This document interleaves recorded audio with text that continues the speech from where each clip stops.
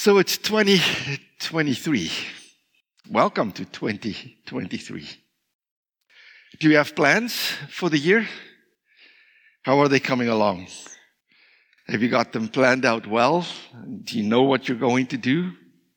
They're all ready? I'm going to talk about that this morning.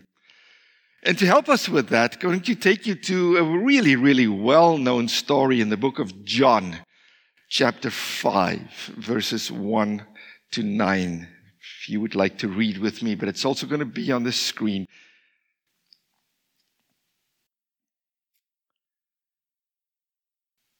Sometime later, that's after Jesus had healed the official son in Galilee. Sometime later, Jesus went up to Jerusalem for one of the Jewish festivals. Now, there is in Jerusalem near the sheep gate a pool, which in Aramaic is called Bethesda, or actually sometimes Bethsata, and which is surrounded by 5 covered colonnades.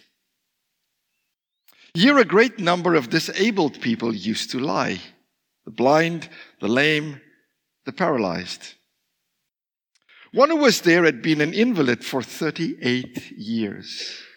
When Jesus saw him lying there and learned that he'd been in this condition for a long time, he asked him, "Do you want to get well?" "Sir," the invalid replied, "I have no one to help me into the pool when the water is stirred. And while I'm trying to get in, someone else goes down ahead of me." And then Jesus said to him, "Get up, pick up your mat, and walk." At once the man was cured. He picked up his mat and walked. What a beautiful story of joy and of healing. But I wonder if you detected that undercurrent of sadness and misunderstanding that was running in the whole story as well. So let me take you there and walk through the story with you. It's real fun. So the story starts at this place called Bethesda or Bethsata, which means house of kindness or house of mercy, if we were to translate that. Now, Bethesda, when we read this and we read about the colonnades, we immediately think that it's a spa, this beautiful place where people are sipping their little drinks and everything. If that's what you think, you got it all wrong. The clue is in the word sheep gate. And when we go to Israel in a year or so, those who go with will go visit Bethesda, and you'll see it. Bethesda was the pool where the sheep were washed. That's why it's close to the sheep gate. And you're saying, why did they wash the sheep? What are they doing? Well, here's how it works. And sorry for making it a long story, but it's a fun story. It explains another text in the Bible as well. So, if you came to Jerusalem and you wanted to sacrifice a sheep to the Lord, you couldn't just bring your sheep with from home, from Jericho or wherever you came. No. It didn't work like that. You had to have a temple sheep. Temple sheep was sheep that was specifically blessed by the priests. They had no blemish. They were checked for that. And they were washed clean at the pool of Bethesda. So they were perfect. Those were the sheep that you could sacrifice, but you had to buy a temple sheep. To buy a temple sheep, you could not use your own money. You needed temple money. To get temple money, you had to go to the money changers who would do you in, as would the sellers of the sheep. Can you remember the story when Jesus walked in and he tipped over those tables? Do you get it? So that's the pool of Bethesda. It's not a spa. It's a stinky little pool where sheep were washed. But, and you would have seen, it wasn't a mistake that Grace and I made, that there was no verse 4 in our translation. It went from 1, 2, 3 to verse 5. Because there's one verse that's not in all of the manuscripts. And that verse says, "Every now and then an angel of the Lord would come and it would stir the water of the pool. And anyone who would get into the water first would be healed of their sickness or their ailment or whatever it was. It was a tradition that they believed in. And that's why we find so many sick and needy and paralyzed people there, because they were waiting for the angel to stir the water, and whoever was in first, they would be healed. And this is where the sense of the sadness comes in as well, right? So all of them lying there in this expectation, and the water moves, and I didn't make it. And the next time, I didn't make it. So there's this expectation, but so often the expectations would just be crushed. And this is where we meet our protagonist. We don't know his name. We know he's been an invalid for 38 years. We don't know exactly what's wrong with him, but if you read the text, it seemed that he was maybe paralyzed, couldn't get himself to the water properly, and that's why Jesus said, get up, walk. So we think that's what was wrong with him. Doesn't matter. He was sick. He was lying there. Not sure that he was lying there for 38 years. Not too sure about that either. But he was there every day of his life. Someone would bring him. He would sit on his mat, he would hope, and he would beg. And that was his life. Bethesda, place of hope and promise. Bethesda, place of disappointment and sadness. And that's what he would do. Sit and beg and hope. Over and over. And then Jesus appears on the scene. Jesus sees the man, asks about the man, learns that he's been been an invalid for 38 years, walks up to the man and says, "Do you want to get well?" And I think for a moment there was this collective silence, as if, dude, do you know why we're all here? Don't you think we all want to get well? Don't you think we're all going to say, yes, yes, yes, just do it, go for it? Yes, of course. And you wait for the man to just say, oh, yes, I'd like our... But his answer is what I want to talk about this morning. His answer is not a yes. His answer is the answer of a man who has lost his hope. In psychology, we call it secondary gain. Let me explain secondary gain. The primary goal would be, I'm there because I want to get healed. But he's been there such a long time, and over it's not happened, that he's given up on that, and his only hope that he now has is, oh, well, at least I can sit here and someone might put a little penny in my hat, and at least someone will stop and say hi to me, and at least that makes my day. Secondary gain. Primary goal, I wanted to get healed. Not going to happen. So secondary gain, I'll hang around and make the best of what I have. Anyone understand that? Been there? Done that? The problem with secondary gain is this, is that it causes us to lose our focus on that primary hope and the one who can do that for me. I'm going to tell you a true story. It happened to a young pastor down in America.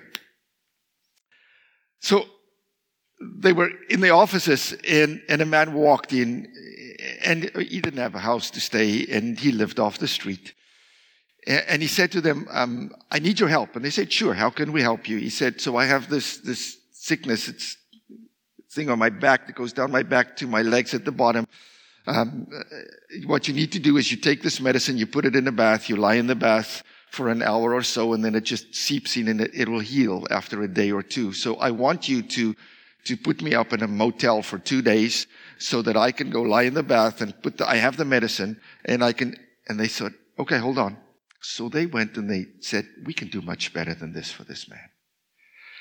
So they phoned a hospital. They got one in the next town that would take him in, that would give him even better meds, that would do this for him, that would take care of him, all of this. So they go out. They said, we got really good news. We've got the hospital. It's not going to cost you a penny. We're going to pay for that. They pay for hospitals. We'll pay for that. we'll take care of this. We have someone that will take you in their vehicle, take you there. They'll call us when they're done with you. We'll bring you back again. Young man says, no, I don't want that.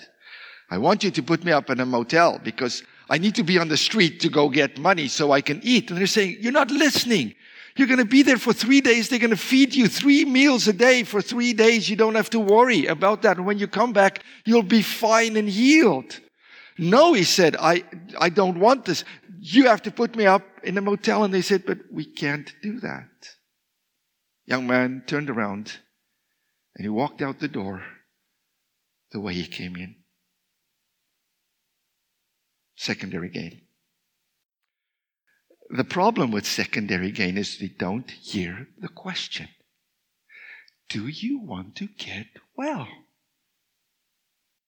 Do you want your life to change? We get so used to, accustomed to what we're doing, we just adapt to it. Oh, well, it's not really what I want, but what I have. Oh, it's not really the real life I want to live, but it is the life that I have. That we don't hear the question.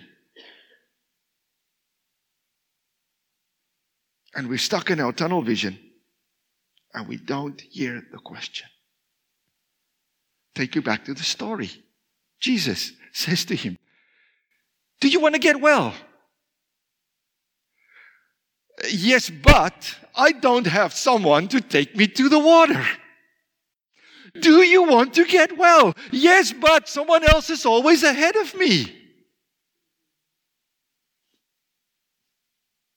Do you want to change your relationship with your family?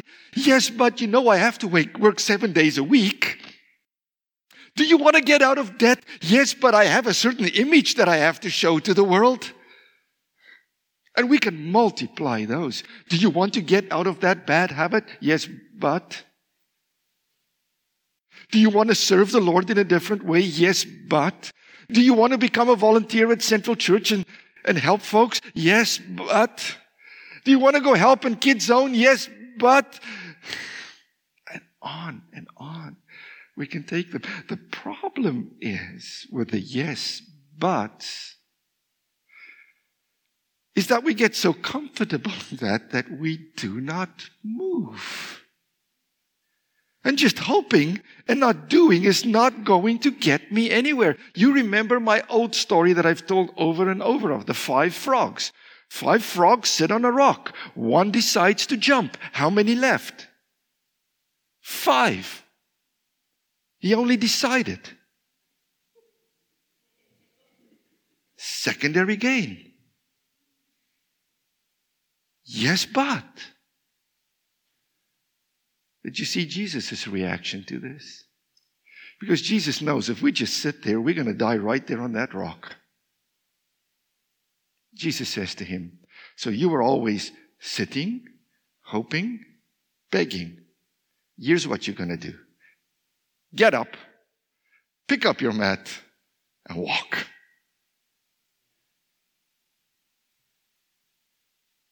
Do you want to get well? Get up, pick up, walk. You can't be stuck back in the if-onlys. That's the trap that we fall in. If only that will happen, then this will change. If only that can do, then this will happen. If only this. No. Listen to the question. Do you want to get well? Don't focus on the pool, because that was this man's focus. He focused on that which he could not achieve. Getting to the pool. And the pool was all that he saw. And right next to him stands Jesus. And Jesus says, buddy, stop. Move your focus. The pool cannot heal you. The pool cannot change your life. They wash sheep in the pool. But I can heal you. I can change your life. I started with a question. Welcome to 2023. Have you made plans? How are you doing with your plans? I'm going to ask you to remember this story for the rest of the year. hear the question. When all you see is the pool, stop and hear the question. When it feels like the pool is way out there and you want to start with yes, but, look at the one who is standing right there next to you. When life is mediocre and you think it's, no. Did he say, I came so that you have a mediocre life? What did he say? I came so that you may have life in all of its abundance. Listen to the question. And look to the one who's there next to you. Also in the moments when that tunnel vision just wants to take over, don't allow it. Because he wants you to be well and live well. Amen. Pray with me, and I mean pray with me. Our Father, who art in heaven, hallowed be thy name. Thy kingdom come. Thy will be done on earth as it is in heaven. Give us this day our daily bread, and forgive us our trespasses, as we forgive those who trespass against us. And lead us not into temptation, but deliver us from evil. For thine is the kingdom, and the power, and the glory, forever and ever. Amen.